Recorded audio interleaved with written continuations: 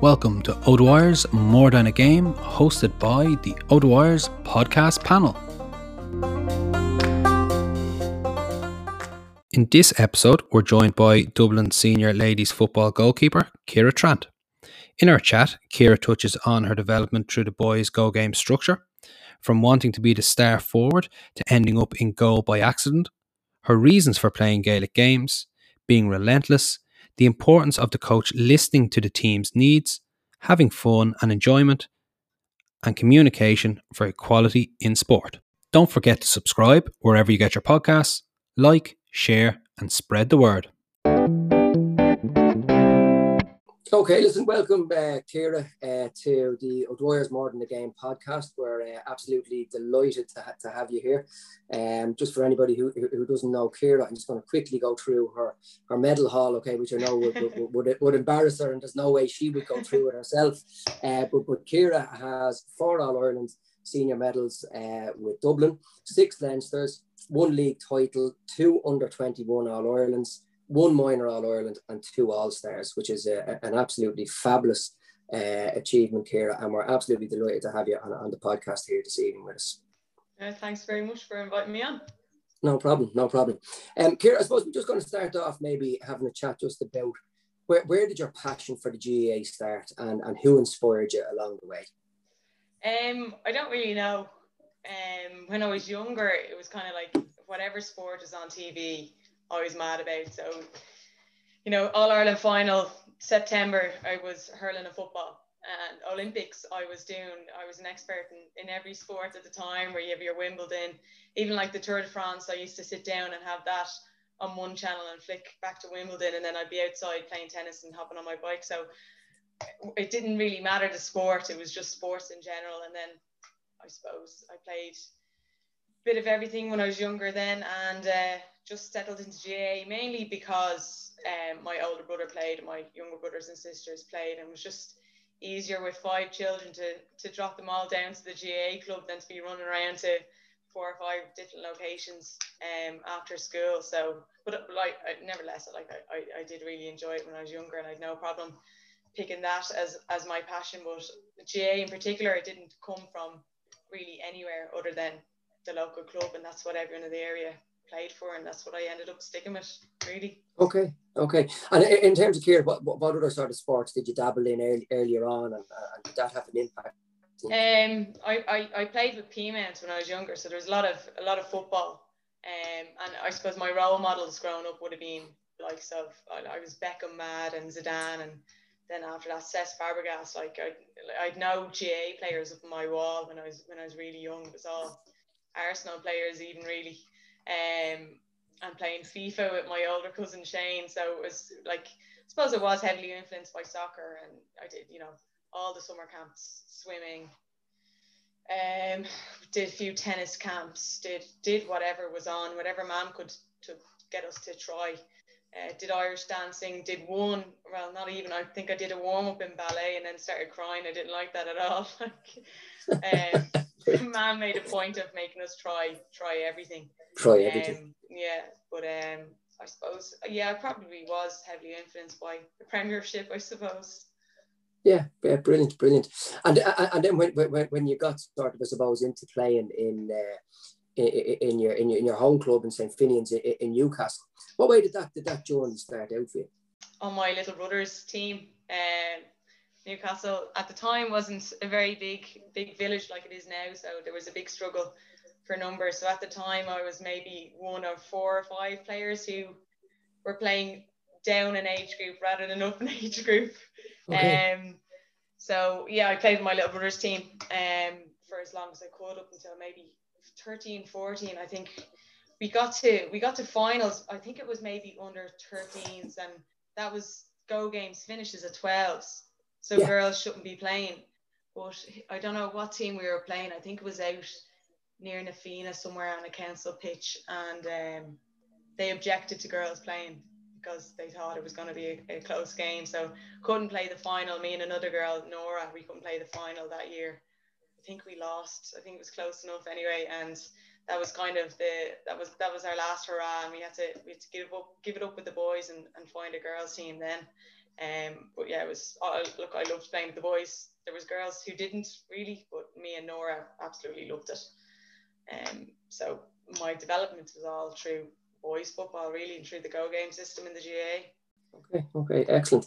And in terms of Ciara, in the early stages, who inspired your early journey, I suppose? I don't really know. I don't know if I had like a GAA, someone I looked up to. Well, we would have, my dad's side of the family are from Kerry, and back in the 2000s, like it was Kerry were the team. They had a couple of All-Ireland wins. You had the likes of Darragh O'Cinneide was playing. I loved Declan O'Sullivan, Mike Frank Russell, Seamus Moynihan as well. Everyone in the house loved him. So right. I suppose like the Kerry team, Gooch as well, coming onto the scene around then. The Kerry team would have influenced us a lot. Not by choice, just by the transfer Kerry family. So it's up the kingdom or nothing. So yeah, I would have watched a lot of them, and would have tried to copy Darragh O'Cinneide or Mike Frank Russell quite a bit as well. Yeah. The fascinating thing here, just listening to you, is you haven't mentioned one goalkeeper. No, I'm sure. No, and people are always asking me about Cluxton, and I'm like, the only interaction I've ever had with Cluxton has been in Coppers. Like, I don't watch him any more than the others do. Despite the rumours, I do not train with him or anything like that.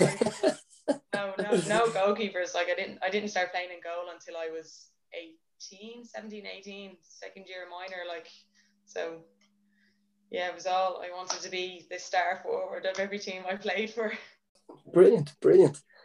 And how did it happen then, Ciara, in terms of the goalkeeper bit? We had no goalkeeper for a challenge game. Our regular goalkeeper was away on holidays, and we were playing Kildare in a challenge match. I think it was just after Leave Insert, so we took a break for the Leave Insert at minor, and then we got back together, and this was our first challenge game, and we were training in St. Bridget's, and I remember the manager just came up and was like, look, we've no goalkeeper, would you go and goal? And I wasn't getting a game at all. So I was like, yeah, absolutely, this is my chance to play, rather than sitting on the bench. At least I'll get a game here, and I can say I played for Dublin this year, and have been in goal ever since, really. Yeah.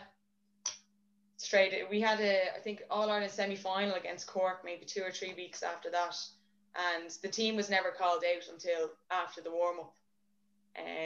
So we went out and I did the warm-up, and then afterwards found out I was in goal, and sure, everybody who had read the match programme while they were waiting on us knew I was in goal. I think it was the last person to find out, and I think we conceded 5 goals that game, but we won anyway, and we went down and we won the All-Ireland final. But it was just, I think, like most goalkeepers, you play in goal, you do a half decent job, and then you're never put out field again. Yeah, we have a goalkeeper, so you're in forever then. Yeah, pretty much. Especially in ladies football, I don't think there are men, or a couple of years ago, it's different now, but I don't think it was a popular position. I know there's some lads that love getting dirty, and finding a goalkeeper on a boys team is maybe not as difficult as finding one on a girls team.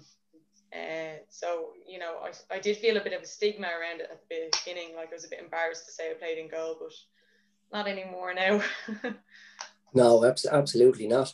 And in terms of Ciara, you mentioned about just the way that team worked in particular. So after it was actually warm up on game day, you would find out what the actual team was.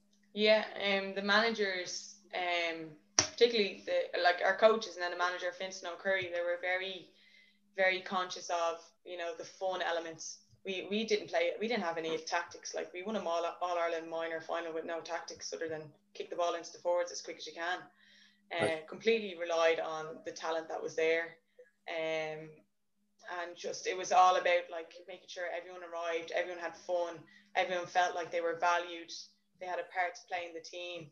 So they didn't really want anyone going home from training sad or not wanting to go to the match of the weekend because they weren't going to get a game, or they were wearing number 30 and not number 17, like I'm never going to even get put on, that sort of way. So they were very, very conscious of that. And I don't know if it took away from us. We were all used to it. A lot of us played together since we were 12 or 13 through the development squads. Maybe for preparation, it could have added to it if we knew beforehand. But look, you're young. You don't really think too much. You're just excited to go out and play football. Like, you're not focused on anything else in particular, really. So it wasn't an issue. But yeah, down in Nina, when I was told I was playing in goal, there was a bit of panic. but worked out in the end. Yeah, thankfully, yeah. Nothing to lose, I suppose. Yeah. Ciara, you talked a bit about your development as a juvenile player earlier on, and you talked about playing with your brother's team. Did that help you in a way with your GAA career, or did it hinder you? I definitely think it helped. And I'd be of the opinion that if a girl is confident enough to play with a boys team and has the same skill level or a matching skill level, they should be playing with the boys. I think boys in general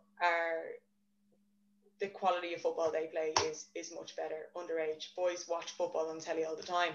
They copy the people they see on TV. They go out and play on the street. And when I was growing up, girls didn't watch sport on telly. Even now, like even within the Dublin team, I think there's a flaw that we don't watch enough sports as a collective. Girls just aren't into it like boys are, or they don't obsess. In general, obviously, like I was, and I know there are other girls who are, but like across the board, I think you could pick a juvenile girls team, say under 10s, and how many of you watched a match at the weekend? I'd say quite low numbers who would put their hands up for that. So I think playing with the boys is a massive advantage in terms of developing your skill level, your knowledge of the game. You know, boys will talk tactics, girls will talk about fun or something like that at a very juvenile level. You know, boys, they all think they're going to play professional or something like that, where a lot of girls don't have those aspirations. They're playing because it is fun. And it's a social thing and they enjoy it, whereas boys get overly competitive. I think that's definitely stood to me. And then maybe not so much when the boys started catching up with me. Like I was always taller than them, and then maybe under 11s, under 12s, they started growing muscles and stuff. And you know, I wasn't dominating games as I used to. So the divide had to come then. But I think underage, like, why not? If a girl is confident enough to and wants to play with the boys, let her go off and play with the boys. Like, she's not at a disadvantage. And I don't know, I'm quite impatient. My competitiveness makes me impatient in terms of when I was younger, even in PE in school, playing with the girls or doing something with the girls that weren't sporty enough or into it enough, and I just get annoyed. So I think for me in my own situation, maybe playing with a girls team underage, I would have just got annoyed with the girls that were just there because their mother dropped them off, and not because, you know, they want to play for Dublin when they're older and they want to win, and you know that this means the whole world and I'm gonna cry if it comes crashing down like it did a lot of times. So yeah, I think it was massive for my development. You talked about you playing a lot of different sports when you were younger, soccer, tennis. Did you think all them different sports helped you in your GAA career? Yeah. I suppose GAA is made up of loads of different skills. Like, it's a mix of every sport. So, you know, your basketball, your soccer, your skills with the ball. Definitely, I think the more you play, the better you'll get at those basic skills. Then I suppose my understanding of the game is something that I have a lot of pride in like tactics wise, being able to read the game, movement patterns. And I think you only get that by immersing yourself in lots of different sports and seeing how things are played. Like maybe 4 or 5 years ago, when Barcelona were winning everything and they were the team to beat, and when Pep was with them, and the analysis that was done after games on Barcelona and how they played, I was like, that's how we should be playing our game with GAA. Like, that's the same patterns we should be using. So I think all them skills and the knowledge of different games are definitely transferable into GAA, as much as GAA is transferable into other sports as well. But yeah, I think if you're focusing all your efforts and you're trying to get all your sources of knowledge from the GAA, it's a very narrow-minded kind of focus. I think you need to widen where you're learning from and you're getting inspiration from as much as you can to I suppose make yourself better, make the game better. You talked about analysis and that great Barcelona team. And as a goalkeeper, what analysis would you do? Like if you're studying, you're playing against opposition, what analysis would you do? Like for instance, for your kickouts, their forward line, would you do an awful lot on their analysis, like on their forward line, their movements on oppositions on your kickout?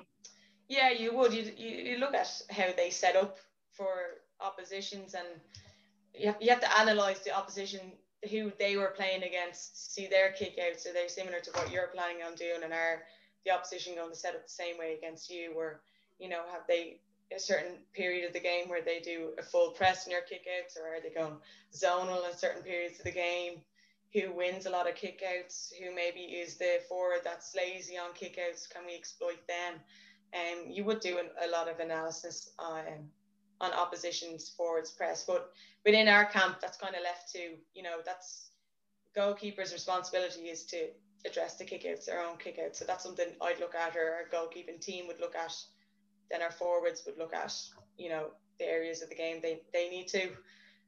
So opposition defence and how they can exploit that defence. And then we'd all come together and share that information and kind of feedback on each other's information and nitpick as well, critique each other. So yeah, I would pay a lot of attention to opposition kickouts, but a lot of the time, you know, somebody on the team might notice something that I haven't, something maybe they notice something they didn't intend to, and that'll be fed back. So I take the majority of the responsibility for doing it, along with our goalkeeper coach, but it is kind of a collective as well at the same time. Ciara, you've kind of mentioned there that you didn't really have a GAA idol as such kind of growing up, but you probably have turned into a GAA idol for an awful lot of girls playing. You probably don't like hearing that one. But like, why do you think girls should probably take up GAA? I know you've kind of mentioned you've played an awful lot of other sports and it has helped you in your GAA career so far. But maybe why should girls take up Gaelic football? Or come over, by the way. I think something that sets it apart to other team sports I've been involved in would be just the people, or the kind of the values and the morals within the game. I think GAA people tend to be good people, tend to be well-grounded, community. I think the volunteerism in the sport is huge, and that kind of feeds into it. And I think, you know, nobody really has an agenda. And if somebody in the GAA or within your club has an agenda, well, everybody knows it, and you know, they kind of, you stick together to make sure that doesn't really influence the club or anything. It's just I think GAA makes you into a good person, and there's good people involved in it. There's always people that have your back and stuff. If GAA was to go professional, I think we might lose that. But I'd always encourage girls to get involved, because it's just people come together for the fun of it and for nothing else. People there because they want to be there. And I think football or camogie or hurling, that's always what comes last. You know, you're not there just for that. You're there for the friendships and what you can get back of other people. So yeah, that's what I think would set it apart. So obviously try everything, but that's what the GAA has to offer over other sports, I think, anyway. Yeah, so kind of fun and social aspect, and I suppose being grounded, I suppose, and being very much community based. Like we'd have a big enough lady section in the club, and I suppose they've been coming up through the ranks and so on. Why is it so important, or why do you think it might be so important for girls to keep playing? Because I know there's different studies there looking at maybe a drop off or so on. Like, how is it so important, or how have you kept going? I think sport in general, you know, the social benefits of staying involved in GAA, the mental health benefits, the physical benefits. But I think staying involved, it takes more than just the player making that decision. You know, it has to be influenced by others around the girl in this situation, the teenage girl, say.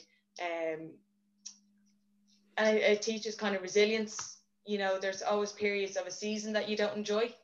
There's definitely periods of the last couple of seasons where, you know, I thought, I'm playing on the highest level in the game and the most successful team of recent years, and why am I here? Like, do I really want to be here? Like, everyone goes through those periods, but you learn a bit of resilience. You learn that, you know, it's not always going to be bad. It's not always going to be unenjoyable, and it's kind of teaching that. And it's hard to, like, if a girl really isn't enjoying it because she's just not happy, you know, her friends are there. Yeah.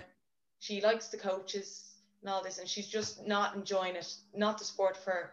Well, then that's grand. But if a girl doesn't want to play because she doesn't like someone on the team, or you know, the boys are training at the same time, and she doesn't want the boys to see her play and whatever, that's just something you need to just drag her through, I think, because you kind of nearly grow out of that. You know, the girls, maybe your body is changing and all this sort of stuff. They're just phases that she still does love the sport, and you need to support that and maybe remind her of that. So it's probably kind of the coaches around that team, or the personnel around that team, or even nearly a club maybe around that team, or section, should we say. Yeah, like it is tricky. Yeah. And it's easy when you're not enjoying it to kind of play kind the of victim, like, and poor me kind of, and seek sympathy.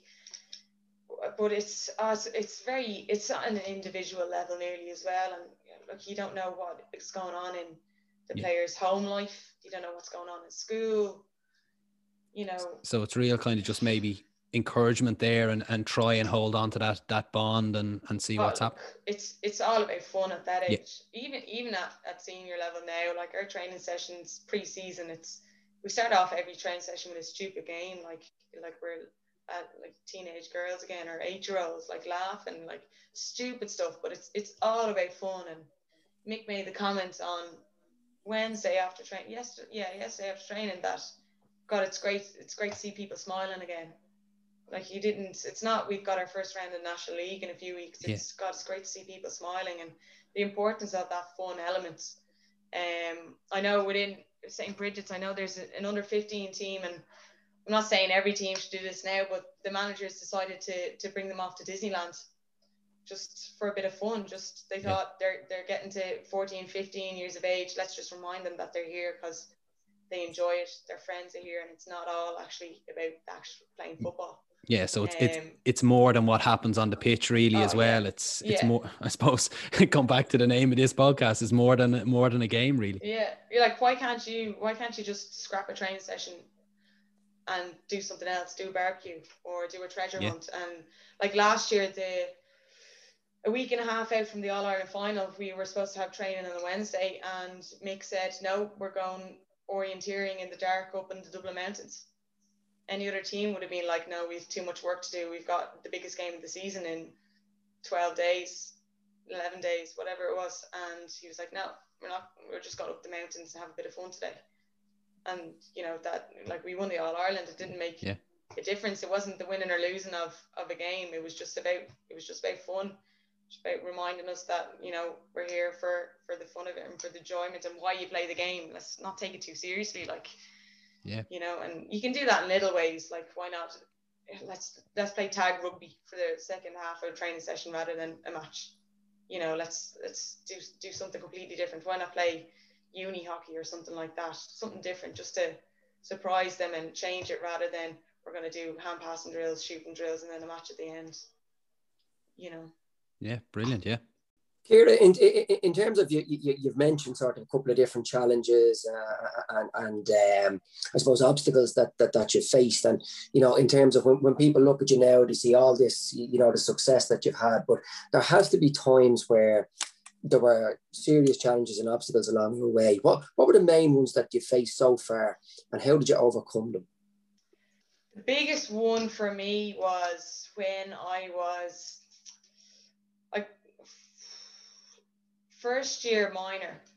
I didn't get a game all season, and like rightly so. I wasn't up to scratch. Like, I shouldn't have been picked at all, and I didn't deserve to get it. Like, the girls that got on ahead of me deserved it more. Like, they were a better standard than me. And then I thought, I'm not going to make minor team next year. Sure, I didn't get a minute on the pitch last year.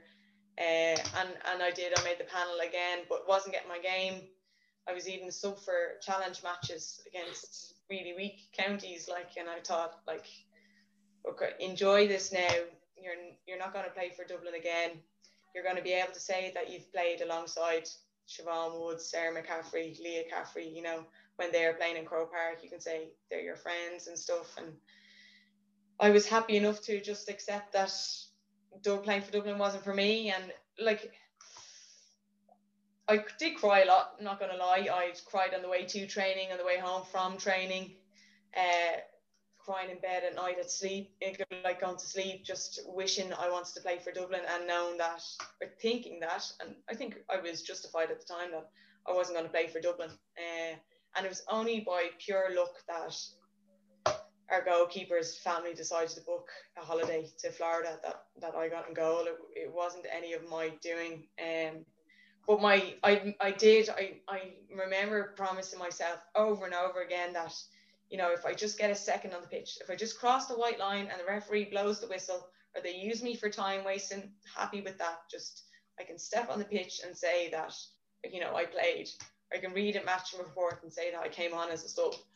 I'd be happy with that. Doesn't matter what jersey, what position. And then, so when I got asked to play in goal, I didn't even hesitate in saying yeah. And on the way home, I stopped into Liffey Valley, into Elvery's, and bought myself a pair of Puma goalkeeper gloves.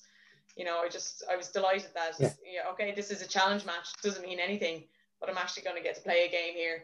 So this is going to be great. And, you know, that was my All-Ireland final. That was, you know, and it was, I think they fixed it to have the game in Newcastle, just to kind of sweet me up a little bit, you know, for ask me to go and goal. But I was thrilled. My last ever game for Dublin in my home club, like, and yeah, I suppose I wanted to play really well in that game. I wanted to you know, give it my best shot, and I think I suppose had the right attitude going in, and I've kind of stuck with that a little bit. So when I went to senior, I got called up. I was like, I'm never gonna make this team. Clean O'Connor, the goalkeeper here, Hannah Tyrrell was playing in goal as well that season. I was like, they're not going to even pick me. Like, I'm not even a goalkeeper properly. How quickly did that call come from the minor to the senior? Oh, I think I played 2 years, 21s. Like, it was only Gregory McGonigal got the Dublin job, and he just was like, I want to see who's out there. And I think they looked through a list of who had played in goal minor the past couple of years and invited them up. Okay. But like in my age group, the 94 girls, there was 7 or 8 of them playing senior straight out of minor, and you know, I was at home watching them, or going to watch them play. Like, I was quite late to it. But look, and everything has been a bonus ever since I got asked to play and goal. Like, I've had no expectations. I completely gave up on everything, and was happy enough to give up, I suppose. I talked myself into it. But yeah, I just, nothing to lose, and it's worked out for me. I suppose it wouldn't work out for everyone. I've been extremely fortunate, but I think the importance of your resilience, you know, even through the hard times, you know, that sticking in and sort of setting these little achievable goals for yourself and staying at it, you know, I think was massive, and should be a great inspiration to anybody listening in on this podcast. And when you went up to the senior team that time, Ciara, you know, how did you feel going up there again, you know, with obviously the other competition with Cliona and Hannah, who went on to play rugby then with Ireland, isn't that correct? Yeah, Hannah was shooting the lights out with Ireland in the Six Nations this season. Oh, look, I was just thrilled. Like, I don't know, I must have had my bag packed maybe a week in advance of that trial. Like, everybody told I was going up, and I wasn't even concentrating on football. Like, I remember sitting in the dressing room, and Sinead Ahern was tying her boots beside me, and I was looking down, staring at her, going, I tie my boots differently. Should I be tying my boots like her? Like, you know, and I was 20 at the time. Like, I wasn't a kid. Like, I was old enough to to have a bit of a better perspective. But I was looking around going, oh my God, this is great. Remember Sinead Goldrick text me afterwards and said something like, oh, it was great to have you training today. You did really well. You know, I hope to see you again, or something like that. I remember getting up out of bed and running up to my mum in the sitting room. Oh, Sinead Goldrick just texted me, like, you know, like, it wasn't the football to me. It was just being surrounded by these like girls I wanted to be. The football came later then, when that kind of starstruck phase wore off a little bit and realised I have to start playing if I want to stay around here. Brilliant. And in terms of Ciara, then, any other challenges that you've come across, even on the pitch or off the pitch along the way? I don't know. Like, since I've been playing senior football for Dublin, we've gotten to an All Ireland final every year, and under 21s we were All Ireland finals. Minor, we were All Ireland finals. But there was a lot of losses in that. In those years, as well, at minor, at 21s, at senior. And I suppose the one thing that people always ask, like, do the losses make you hungrier?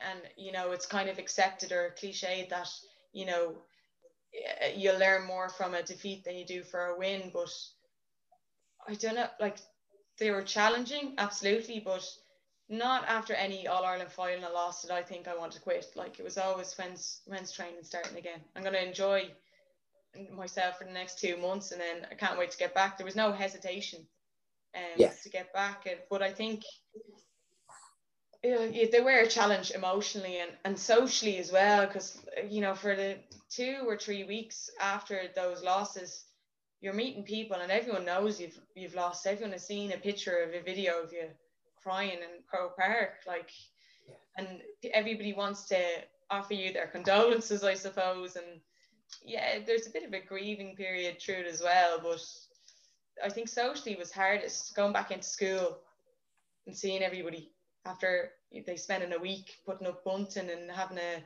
jersey day to wish you good luck, and then you lose and everybody knows it. Like, it's challenging to pick yourself up in that sense, but I don't know, they were like, just really, really enjoying playing football. So it's never kind of held me back in a sense. And I think the wins, the All-Ireland finals that we've won have actually made me go, yeah, look, I want to play even more now. I want to win again.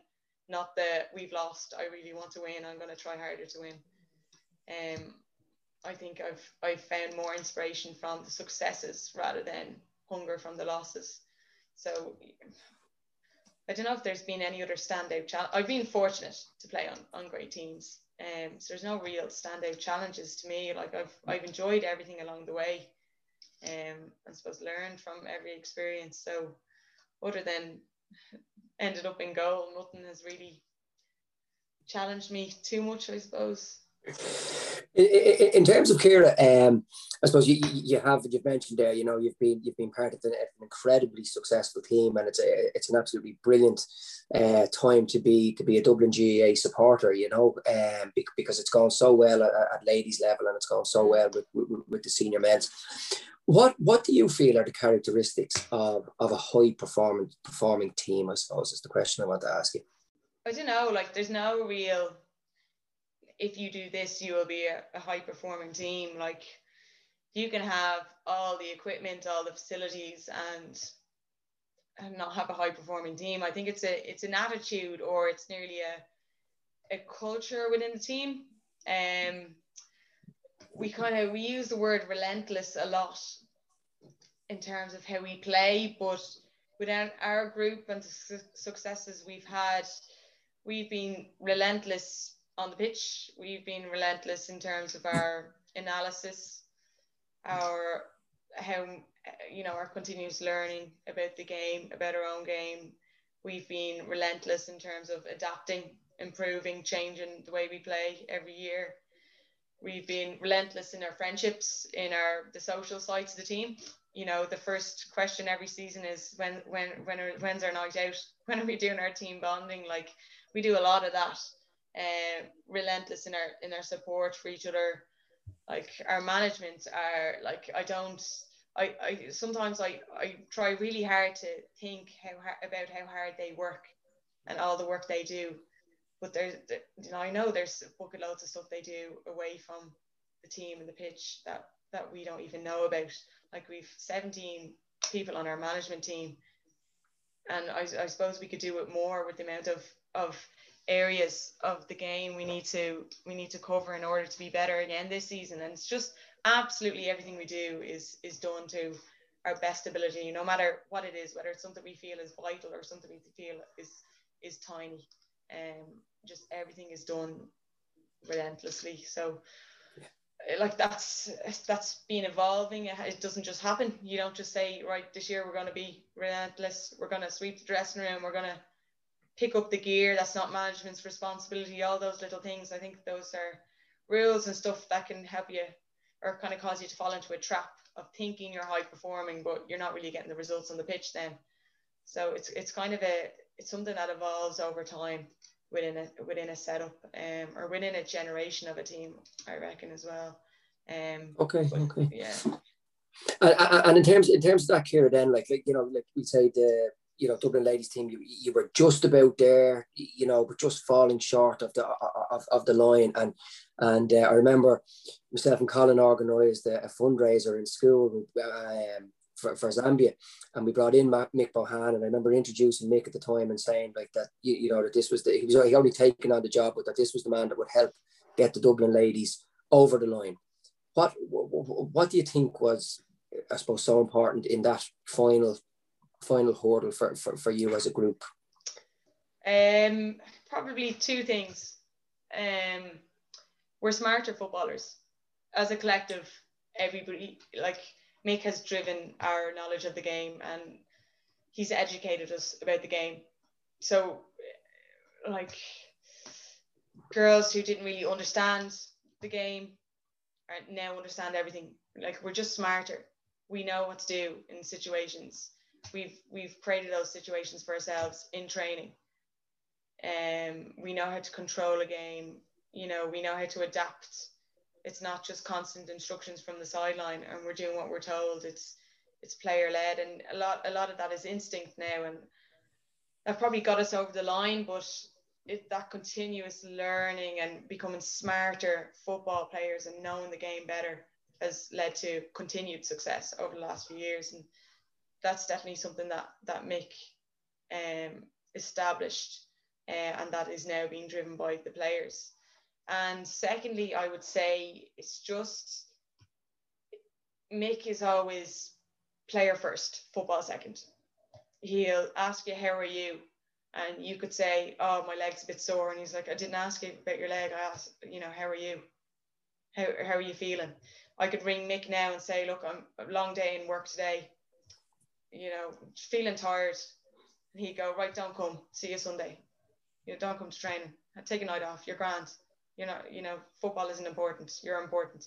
And it's that kind of player first, person first attitude, and that care and attention to you, knowing that this isn't about football. This is about you and making sure you're happy. If you're not happy here with the team, well, don't be here. If it's making you sad or it's causing you stress, you have to come here if it's making you happy. And that's been huge, because obviously if you're enjoying something, you're going to excel, and there's going to be less pressure, and you're going to develop. So definitely two things that have changed and have got us over the line have been smarter footballers, and then just more care and attention to us rather than the football. Ciara, you've mentioned, I suppose, earlier on that before the trial, you had your bag packed in days beforehand. How do you prepare now for games or matches or training? And I suppose maybe what are the little extra things that you might do yourself as a player? I pack my bag for the week. I pack bags for the week on a Sunday evening. I'm obsessed about being organised. Even since I was little, I used to go to, I'd match on a Saturday. I'd go to bed in my football gear Friday night so that I got up and I was ready to go. Like, just obsessed with being prepared. And that has kind of translated into recent years about being prepared for the game. What's our game plan? What's my game plan? What's everybody else's game plan? Like, as a goalkeeper, majority of the game you're idle, you're standing there. So knowing everybody else's role and guiding them through that, that's something that I pay a lot of attention to.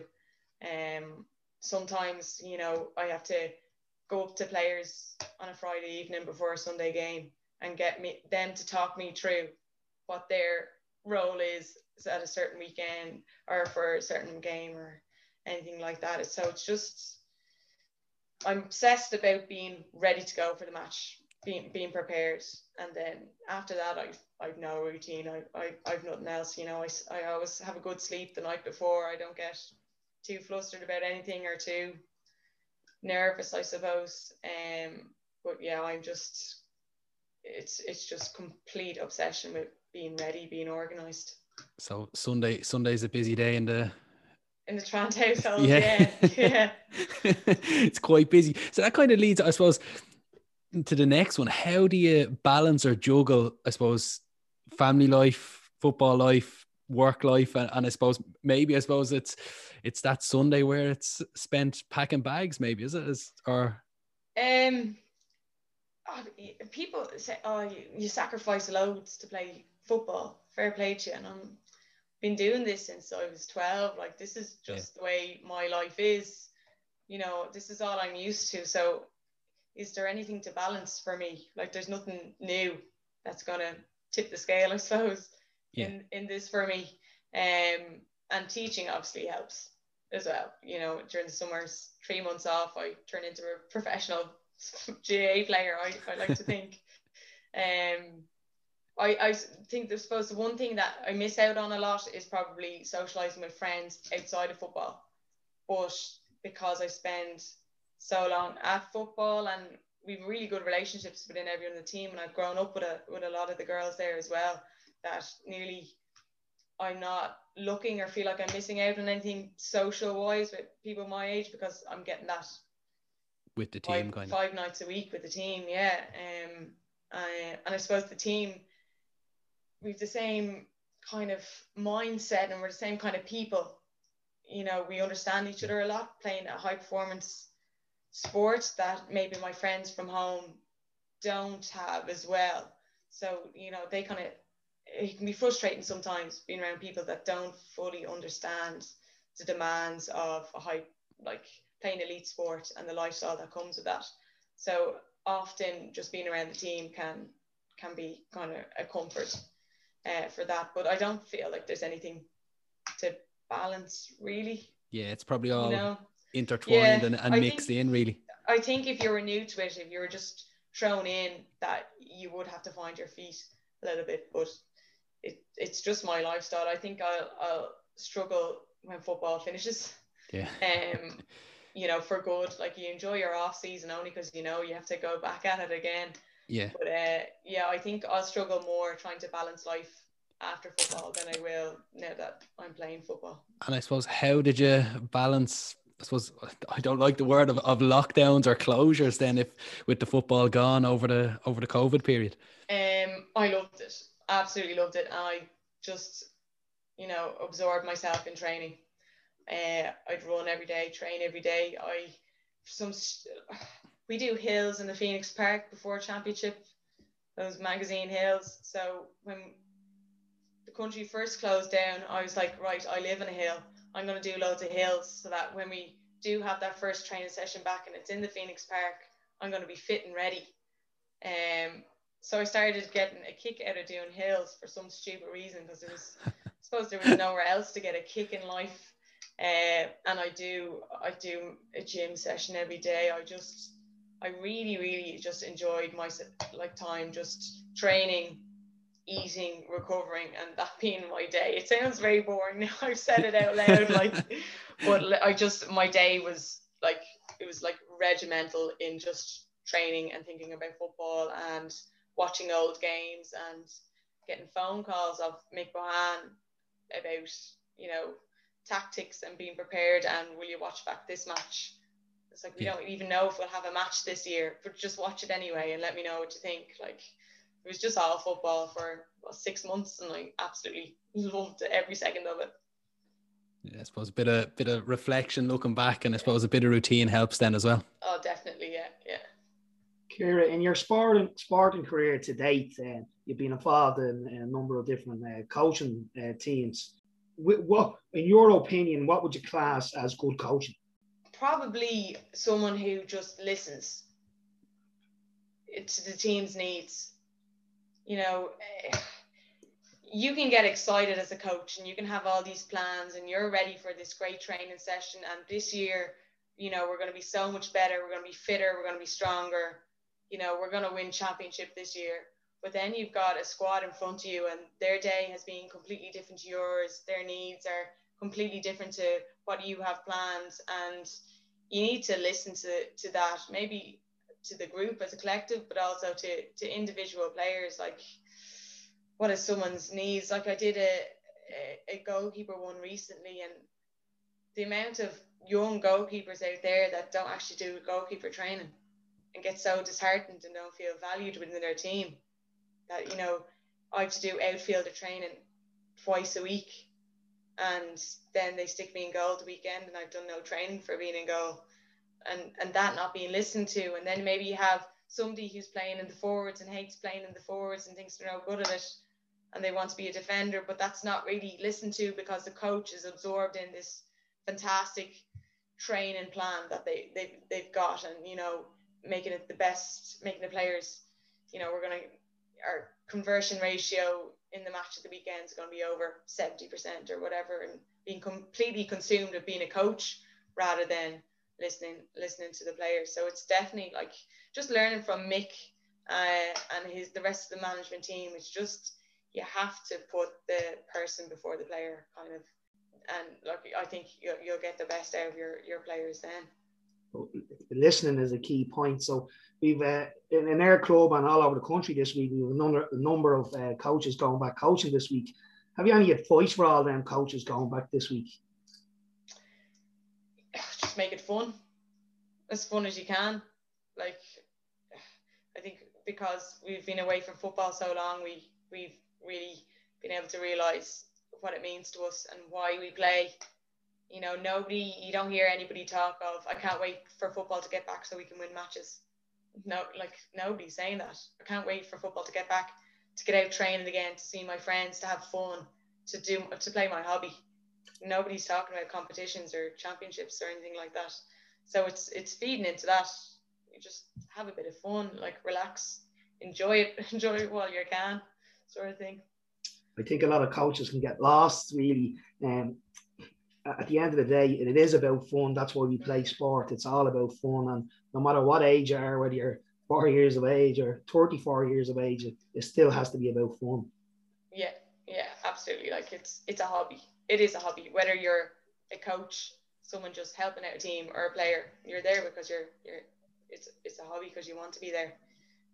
We're not getting paid, so you can't forget that. And it's easy to get lost because it is competitive sports. It's easy to get lost in that competitive edge and the wanting to be successful, because nobody likes losing at the end of the day, and you do your best to avoid it. But, you know, if you can have fun when you're losing, well then, is it really a loss, kind of, I suppose? Ciara, can I ask you about equality in sport, and in terms of, I suppose, I know that there is moves in terms of, you know, the integration of the GAA and the LGFA. We saw during the year with the championship as well, there was an unfortunate situation with, I think it was Galway and warming up in Croke Park, and situations like that. And I suppose, you know, that level is outside of our control. But for us as a club in O'Dwyer's and Balbriggan, what do you think we can be doing at club level, I suppose, to drive and promote that equality? And what do you think are the areas where maybe that the ladies' game is being left behind, you know, with the more traditional men's game as it's seen? It's hard within a big club because you've got demand on facilities, demand on coaching, demand on pitches for matches at the weekend, particularly come championship. And everyone, you're always of the opinion that to you, your team is the most important. I think communication is probably the most important thing. Everybody wants their club to be successful. Everybody wants every team in their club to be successful. But everyone being on the page is really important. And within a big club, it's often divided into, okay, we'll have a ladies section, we'll have a juvenile section, we'll have a men's section, because it just makes the workload lighter for everybody involved. But I think communication within those sections and forward planning is really important. Look, even playing with St. Bridget's now, we got to 3 championship finals in a row. The men's team got to 3 relegation playoffs in a row, yet we were still being bumped for the lads match. I hate playing victim and stuff like that, but in my opinion was that, look, we're being more successful than you. Why are we getting kicked off? Why is our match being moved for your cup game just because you're the men's sort of thing? And that was just purely down to lack of communication between everyone. So I just think it is making sure that everyone's on the same page, a bit of forward planning, and just sharing things and working together. Like there's no solution. If there was an easy fix to these situations, we wouldn't have these problems. But yeah, it's just working together and kind of a bit of understanding is always important. But it's not easy, particularly within big clubs. So I would say within management level of the club, it needs to be a lot of communication and kind of, making sure everybody is on the same page about pitch allocation, facility allocation, even, allocating finances to a team, etc., etc. You just have to establish that and make sure everybody is sticking to it. And I think that's a step in the right direction. And then hopefully eventually everyone working together can become clockwork, I suppose. Excellent. Yeah, no, I think great advice, because I think particularly, in the past, I suppose, people might say, oh, well, why are we not getting this or whatever? But as you say, it usually does stem from people not understanding, and maybe not understanding because the communication hasn't been in place before, So I think that's definitely great advice for us to look at implementing within our own club. Ciara, listen, I want to thank you very much for joining us this evening. It has been an absolute pleasure to be in your company and to listen to you over the last 50 minutes. And I think it is, and even on behalf of the lads, just having listened to you is no surprise to see the success that you have had in your game. And I would take that from the resilience piece at the beginning to the level of preparation that you're putting in now, and spurred on obviously by that passion for club and for county. And I just want to wish you every success for the years ahead. And thank you very much for joining us this evening. Thanks very much. Thank you all for listening, and we hope you can join us for our next episode.